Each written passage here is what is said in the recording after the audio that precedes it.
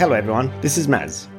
If you're hearing this message, it means you're not part of the Voices of War subscriber community and will only hear the first half of the episode. If that's enough, then I'm thrilled. However, if you're looking to dive deeper into the complexities of war, please consider subscribing to our private feed by using the link at the top of the show notes.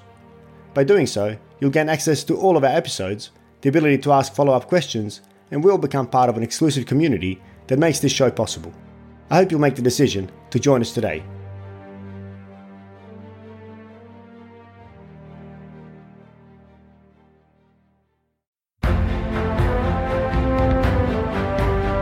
Every single war that we've ever been in, except, you might say, in 1941, when we went to war against Japan to defend Australia itself. Now, in every other war that we have been involved in, going right back to before 1901, I might say, we have been there as a result of our British allies being at war, or as a result of our American allies wanting us to join them in one.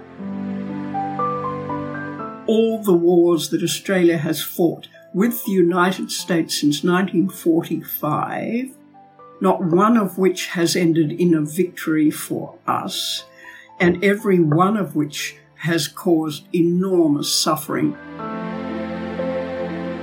We are making ourselves a forward base for the United States and hence a target for attack. Hello everyone, this is Maz. Just a quick note before we get to the next episode with Dr. Alison Broinowski about how Australia decides to deploy troops to war. As will become apparent, I broadly agree with Alison's reasoning behind the need to change Australian war powers. I have previously expressed concern on the podcast and elsewhere about the fact that our leaders send our troops to war with impunity. To change this, we need to change the incentive structures and infuse greater accountability in the decision process. I believe that forcing the whole Parliament to decide on whether we go to war or not is a small step in that direction. Importantly, as I explained towards the end of the episode, as my bias is obvious and strong in favour of Alison's position, I would really like to speak with someone who holds the opposite view. Someone who wants to retain the status quo and leave the decision to go to war with the Prime Minister and their cabinet. If you know of someone who's qualified to discuss this issue, please drop me a note on info@thevoicesofwar.com. Okay, now let's get to the discussion with Dr. Alison Broinowski.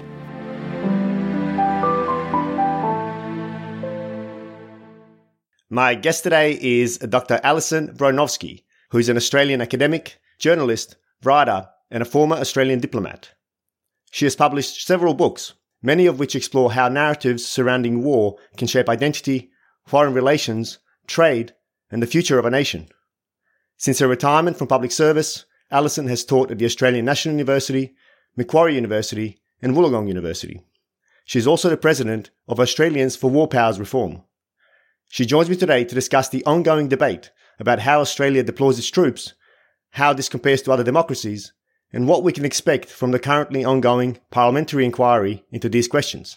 Alison, thank you very much for joining me on The Voices of War. Good morning, it's a pleasure. So before we dive into the topic of war powers, I think it's worth learning a little more about you. And given everything you've done in your career, how do you describe what you do and how did it all start? Well, that's a long story, isn't it? I joined the Department of what was then External Affairs in the dim dark ages in 1962, can you believe, before any of your listeners were born, no doubt. It's only yesterday, really. And together with my husband, who was also a diplomat, some of the time together and some of the time not, we went to all sorts of countries. Mostly we concentrated on Asia, and going twice for me to Japan really changed my life. I learnt Japanese and got into that in a big way. I did a few other things, Burma, Iran, Philippines. My husband was in Seoul for the Seoul Olympics. I was there for a year. Then I went to Jordan and Sharjah. Then I went to the UN in New York. And all of that sort of stuff. And most of the time, I was being, doing my best to represent Australia and do whatever it was that the Australian government wanted. But when I came back in 1996, I realised under a Howard government that I really wasn't going to be a very useful person to have in the Foreign Service, because I could see after the Pauline Hanson episode and all of that, that his approach to the Asian region that I had spent most of my life concentrating on was counterproductive and was taking us backwards to what we had hoped we'd left behind in the past. So I resigned. That's interesting. And I went to ANU, and by the age of 60, I got myself a PhD, which in Asian studies, which it kept me going on the Asian kick for quite a long time, which remains my main focus, I have to say. And that's one of the reasons, too, why I am doing what I do now, because I see no reason for Australia to be planning a war in our region against any of our regional neighbours. And I think such an idea is totally misguided. And I'm very disappointed that it hasn't died with the last government, together with their lack of interest in Asia, because now we have an Asian origin foreign minister who understands the countries in the region, has done very well there, but she can't get past this defense business and these preparations for war against China, which are so irrational and so misguided that that's partly what has led me to where I am. However, a few years ago, in fact, 12 years ago, I joined a new movement called, it was then called CIWI, Campaign for an Iraq War Inquiry, which we never got. And then it became Australians for War Powers Reform, so a broader agenda, not just an inquiry into how we went to war in Iraq, which was certainly still necessary, but a campaign to ensure that if a future government proposed a war, that the way we decided on that would be different from what had been done in the past, and we can discuss that. Absolutely. Then the president of that was Paul Barrett, who was a former Secretary of the Department of Defence.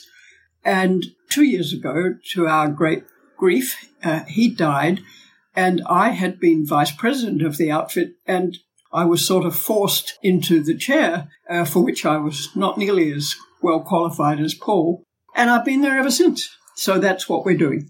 And we can talk about the current inquiry, and we can talk about where that goes. Wonderful. There are so many interesting threads to unpack from what you just said.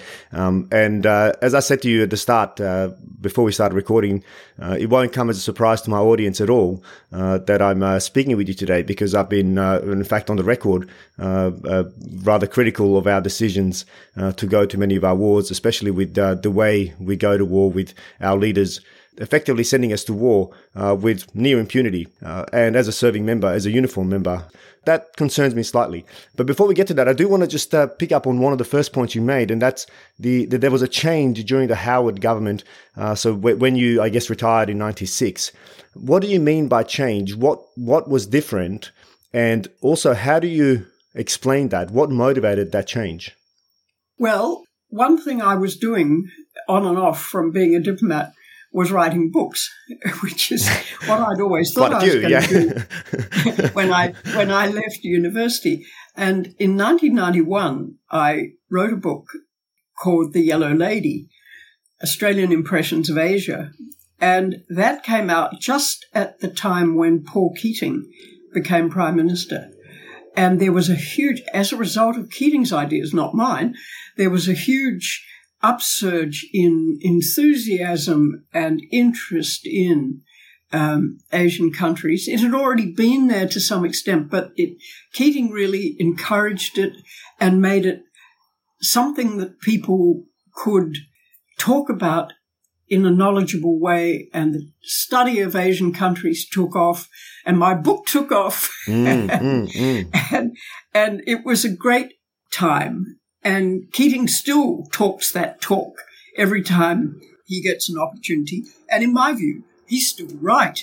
Now, that kept me going for quite a while, and a few more books as well. But in 96, just after Pauline Hanson had started doing her anti-Asia rhetoric, John Howard became Prime Minister, and he went around the region saying, Australia doesn't have to change to be who we are. And people in the countries that I knew just went, uh-oh, here we go again. They knew. They had seen Australia in the past. They knew what conservative Australian governments were like. They knew what their thinking was. They knew that all the talk that we had been going on with about multiculturalism and how Australia might even be part of Asia, that was the talk. They knew that that was so much, as the Filipinos used to say, palabas, rubbish, in a polite form. Yeah. And they just sort of gave up on us or waited until we got through our current unpleasantness, which took quite a long while for us to do. And even when we did, everything changed in 2001 because of the war on terror. And foreign policy was militarized from there on in Australia and elsewhere. And the militarization, not only of our foreign policy, but of our whole society, has been a creeping phenomenon that most of your readers will have observed, I think. And the laws we have against terror are still there, and they enable all kinds of things to happen that used never to be able to happen. And we are actually, all of us, quite scared underneath of saying or doing things that will get us into trouble with some very wide-ranging security laws. Okay. And so it becomes, the media have been intimidated. They don't dare write the sorts of things they used to. In fact, anyone who does is vilified by the media themselves, which is very disappointing. When we used to have quite a lively media debate going on, no longer.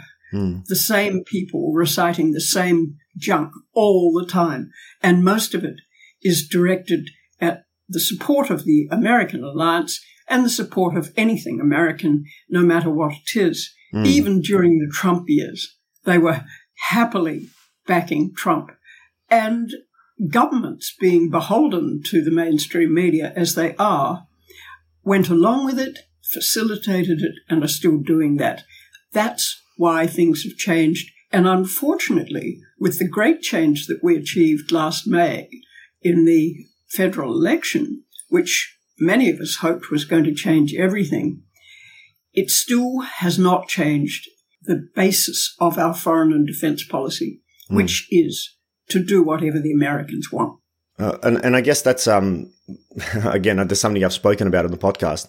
It's become public discourse, public knowledge, that, for example, the war in Iraq, that we went to the war in Iraq purely in support of our alliance and the need for the security umbrella of the US, rather for any altruistic reasons of bringing democracy or even chasing out weapons of mass destruction, which even at the time, the evidence was rather dubious. And I guess that speaks to that point.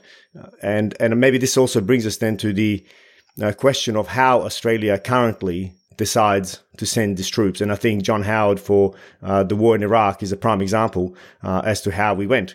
So maybe you can enlighten our listeners.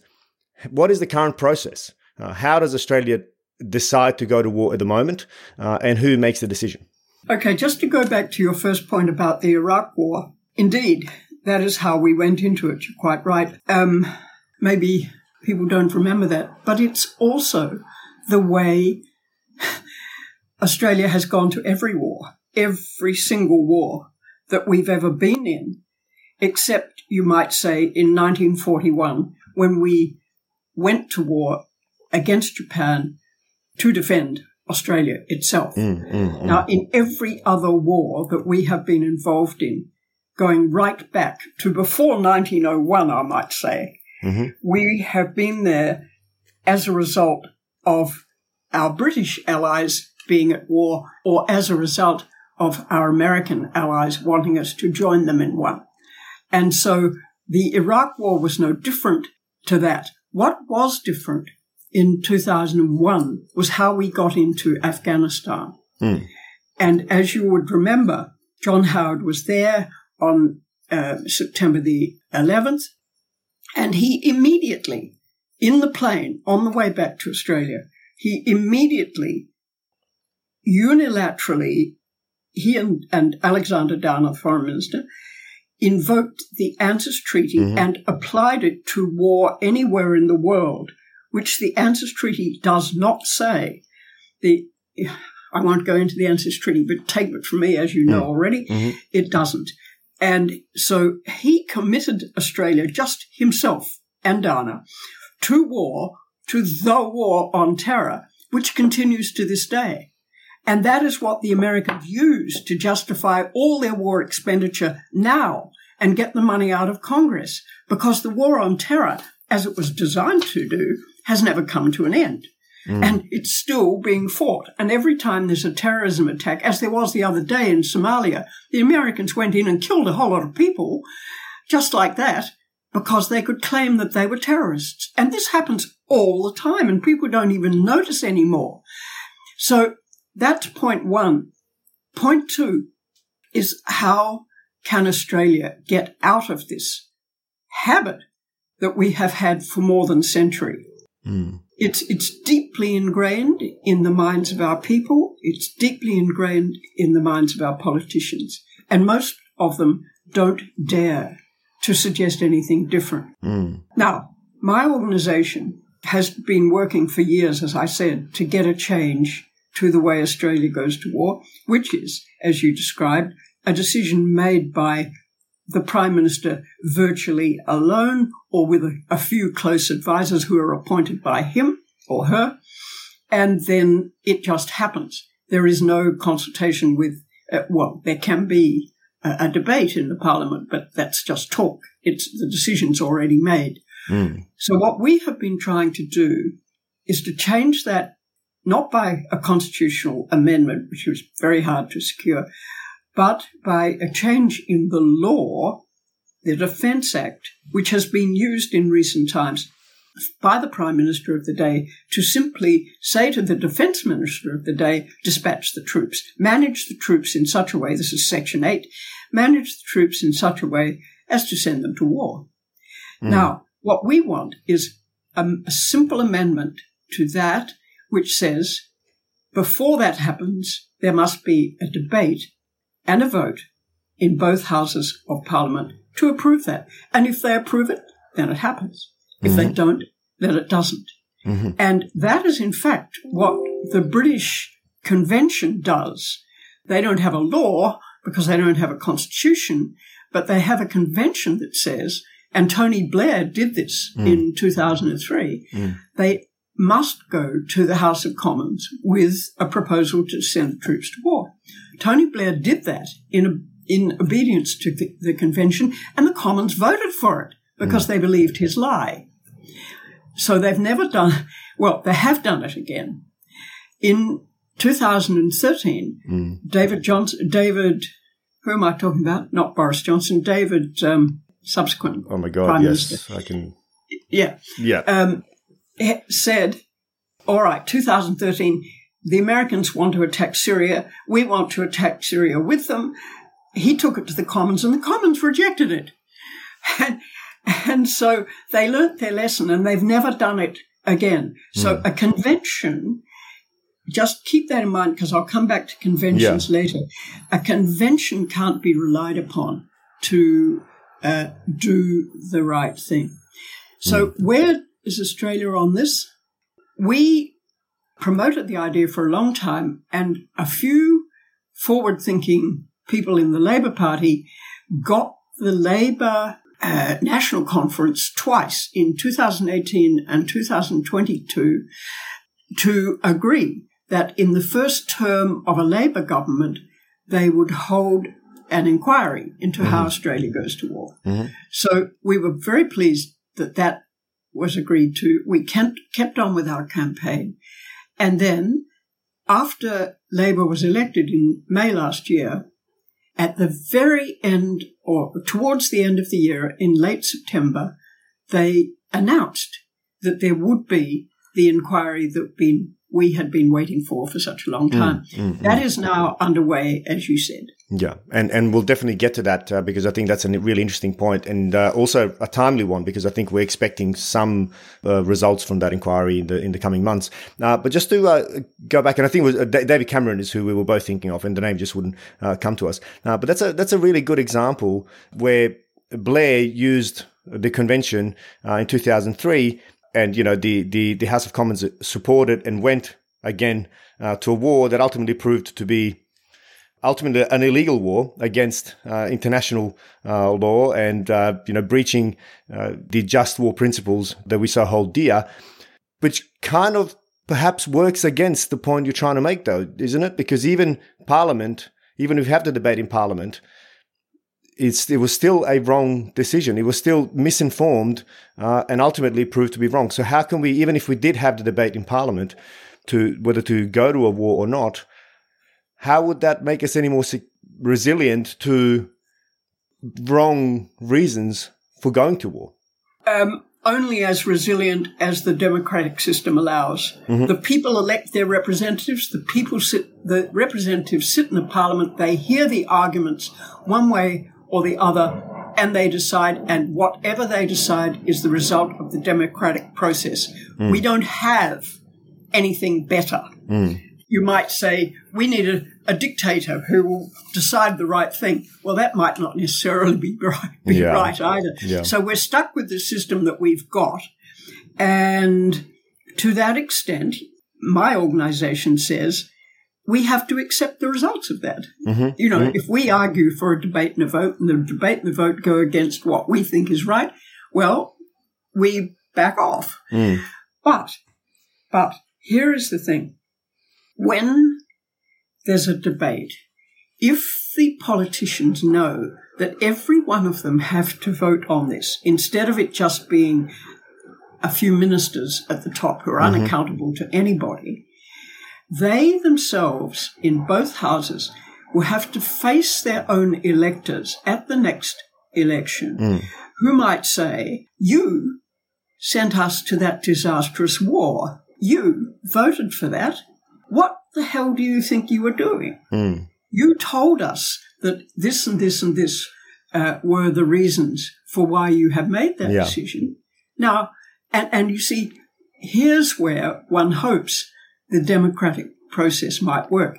It might concentrate the minds of a number of people who in the Parliament who don't really think much about foreign policy or defence policy, leaving it to the higher-ups and saying, oh, that's too complicated for me. I've got enough already to worry about with health, education and welfare and social services and all that sort of stuff, which, of course, would be much better off if we weren't spending so much money on war. But they would then have to take more of an interest. They would have to inform themselves. They would have to vote. And even if, as some people say, well, they'll just vote the party line, well, they may, but on a matter like that, if the party in government has to rely upon party discipline to get a thing like that through, I would be very surprised if they could do it, because particularly now we have crossbenchers, we have independents, we have a lot of people who are concerned about these matters. I think the result would be different from what we've just been describing. Yeah, okay. That's it strikes me as a really important point, because what I hear you talk about is incentives. It's ultimately putting measures, incentivizing behaviors in the Parliament from the elected officials, or using their own internal incentives of staying in power. So because the voters will judge them on their decisions, rather than that occurring somewhere with impunity and ultimately everybody else in Parliament just washing their hands off. Well, it wasn't my decision. I didn't have a say in it. It was the Prime Minister and the Cabinet that made those decisions. So therefore, I have nothing to answer for. Whereas what you're saying is if the Parliament as a whole, both houses of the Parliament are responsible, then every individual within those houses is ultimately responsible to their electorate. Is that what I'm hearing you say? Yeah, that's right. And the other thing that gives us hope about that is that increasingly from our polling in my organisation and others who have done polls about this matter, the overwhelming majority, 80% plus of respondents say, of course, this needs to be changed. We can't go on like this. And particularly people who are watching what's going on and worrying that the next war might not be halfway across the world, but right in our region and right involving us. This is something that they can't afford to just forget about and leave to somebody else to decide. It's too serious for that. And I think that's a really important point, because I think many of us are rather apathetic towards war, because we send our troops forth into, far away lands, and there's very little effect on the everyday Australians on those wars. Very little, apart from the troops, of course, who we send, who come back with all sorts of injuries, whether mental or physical. But it's a very small percentage of the Australian population that has truly felt the wars in Afghanistan, the wars in Iraq, even, our deployments to East Timor, Solomons, etc. Yeah. Well, the next one won't be like that, I can tell you. Yeah. Yeah, and that's certainly a reason why I'm rather vocal about this point as well. Although I do worry, and just to go back to one of those points about whether the parliamentarians or those who we elect will be held accountable both ways when we go to war and when we don't go to war. So, and again, an example, I wonder if you have any figures or any thoughts or any experience or understanding of whether the British parliamentarians paid any price for choosing not to support an intervention in Syria against the Assad regime, because that was the second circumstance you mentioned where Cameron ultimately listened to the House of Commons and chose not to become involved, which of course resulted partially to hundreds of thousands of dead in Syria and millions displaced, etc. Yeah, it's of course, Britain's not the only country we should be comparing ourselves with. But what did happen then? I mean, the first answer to your question is, why didn't the people get rid of the Tories? Well, because they weren't only thinking about war, that's why. Because what they were thinking about was Brexit. And Brexit was, in a way, a sort of the same as war thinking. It was finding foreign enemies, saying, we don't want those people over here. Very racist, very xenophobic. And the Tories were, the Conservative voters were right behind the Tory party on that. And they only needed to pull that string and people would jump into line. And so when people vote for a government, they're not just voting the war issue. They're voting broader things. They're voting what they think is going to affect them economically and socially and so on. And that's how they played Brexit. And that's how they got a majority in favour of it. But what happened when Theresa May was Prime Minister, looking at David Cameron, remember I forgot his name, Cameron, looking at what David Cameron had done, she wanted, again, being told by the Americans and the French what was going on in Syria, and it was false, by the way, about them using chemical weapons on their own people. She wanted to do a bombing campaign together with the United States and France in 2018. And she didn't go to the Commons. She said in March that it was an emergency. And so they had to do it. It got put off. It didn't happen until April. And then they bombed these sites, pre-planned, pre-prepared in Syria. what emergency was there for Britain? None. None at all. And so what you have to be very careful about, and people talk about this when we recommend a change in the war powers, they say, well, what do we do in an emergency? And we say, well, the emergency has to be genuine.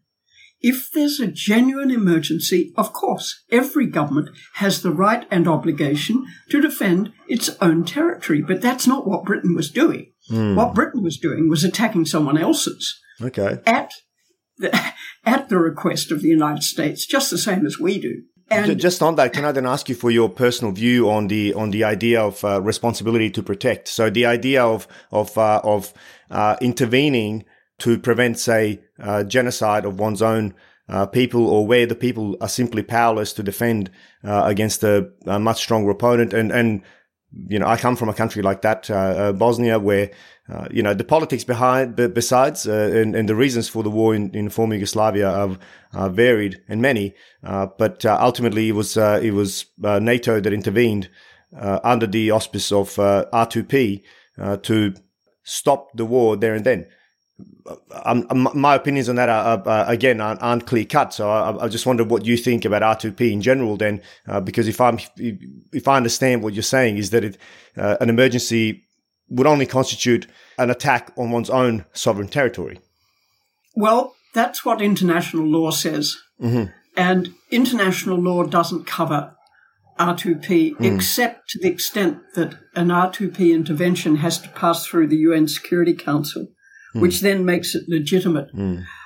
But I've never been a great supporter of R2P. I greatly respect what Gareth Evans and his colleagues did to get that up. It was idealistically sound. It was humanitarian.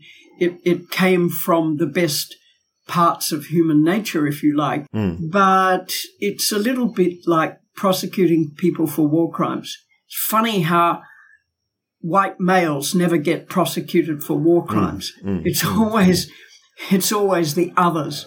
Yeah. And it's the people who happen to be, as in Bosnia and so on, it happened to be on the opposite side of the ideological fence of the governments who are making these decisions in the Security Council. Because, after all, the UN is not a democratic organization at all. It's the powers that are given to the former five, the nuclear-powered 5 victors of World War II, are enormous. It doesn't represent the will of the people of the world, who only get each one vote in the General Assembly. They can pass resolutions that don't change anything. So what I think about R2P is that it was a sort of a good-sounding way for interventions to take place in countries where what was happening was what we didn't like. But we didn't want to go in there and have a war. It was a sort of a stepping stone before war without completing the crossover. And it hasn't worked, quite frankly. Yeah. I mean, I don't mean to be kind of resistant, but I just wonder whether we can use the same argument as the one you said previously about, it's the best we've got at the moment, given the circumstances. I just fear, and I totally empathize with your position, and I'm as dubious about the United Nations, the UN Security Council, and especially the veto powers, because when you're trying to do things on consensus, that can be sideswept by one of the 5 simply through a veto. Well, then you're not really going to achieve anything. But I guess in a way, it's the best we've got, and in the absence of a mechanism to respond as a world to protect those who can't protect themselves, I just feel like we need something, because if we're not getting the resolutions through the UN and UN Security Council, then what's left? Because ultimately it's people that are suffering, and Syria is a prime example. The Balkans are another. Libya is probably another more recent example. If we, I guess, stand by and don't become actively involved, then what remains? Yeah, I didn't mean to suggest, and I certainly don't believe that we ought not to support the UN and all the good works that it does. Yeah. I was only talking about R2P. And, I mean, I worked at the UN and I have great regard for it while recognising all its faults, which are those, not of the organisation, but of the people involved in it, the countries and the decisions that are made there. The UN, as you say, is our last best hope. Yeah. It's all we have. And if we didn't have it, we would have to reinvent it in some way that wouldn't necessarily be any better, because there would still be people controlling the way a new organisation was formed, just as happened in the first place. The only time you get this kind of movement, international movement, for something as wide-reaching as the UN, is after a catastrophic war. Yes. And that's how we got it after World War II. But even then, the United States wanted to control it and wanted it to do what it wanted and resisted it when it didn't. The United States, our great ally, does not accept the jurisdiction of the International Criminal Court, does not accept the International Court of Justice, does not sign up for numerous conventions that countries put their trust in because they want to run the show their own way. And that's what they do. And unfortunately, Australia, a lot of the time, goes along with them. Now, we have been lately starting to edge out of that a little bit on a few issues like Palestine and climate change and things like that. Not that the US has got a position against climate change, but on certain weapons and so on. Australia has been trying to get back to the kind of agenda that we used to have under Labor governments. But we, as I said before, ever since the War on Terror, we've been really living in the pocket of the Americans, and they expect us to be there. So then in your view, doesn't Australia need, I guess, our alliance to the US and the security umbrella that it provides? I don't know what we need it for. That's a good question. I talk to students. That's a really good question. I mean, that's a very, very good question. I talk to students about this and they say, but how can we possibly manage without the ANZUS alliance? And I say, well, what does it do for us? Oh, I don't know. It protects us. It doesn't, as you know. It doesn't say that at all. It says that both countries, both Australia and the United States, when it was signed, offered up the bare minimum commitment. They didn't offer to protect each other at all. What they offered was to consult with each other in accordance with their constitutional processes. That's all. And it also, in the event of an attack or a threat to either in the Pacific area, not all over the world, as John Howard said. And at the very first article, Article 1, says that it is in accordance with the principles of the United Nations Charter. Now, the United Nations Charter says in its Article 1 that the threat and use of force will be refrained from. And what are we doing? Threatening and using force wherever the Americans tell us to. So what is the good of an alliance which, A, doesn't commit the other party to protect us, and B, makes us go into situations of great danger and loss of national interest for no good reason except that our ally tells us to? I mean, what Australia ought to be doing is saying to the United States, we need to review the ANZUS alliance and have a good look at it and see how it needs to be brought up. If you'd like to hear the rest of this episode and gain access to all of the episodes of The Voices of War, simply become a subscriber using the link in the show notes. As you know, I will not feature any ads on the show, which is made possible solely through the support of our subscribers. If you find value in the content, you can become one now.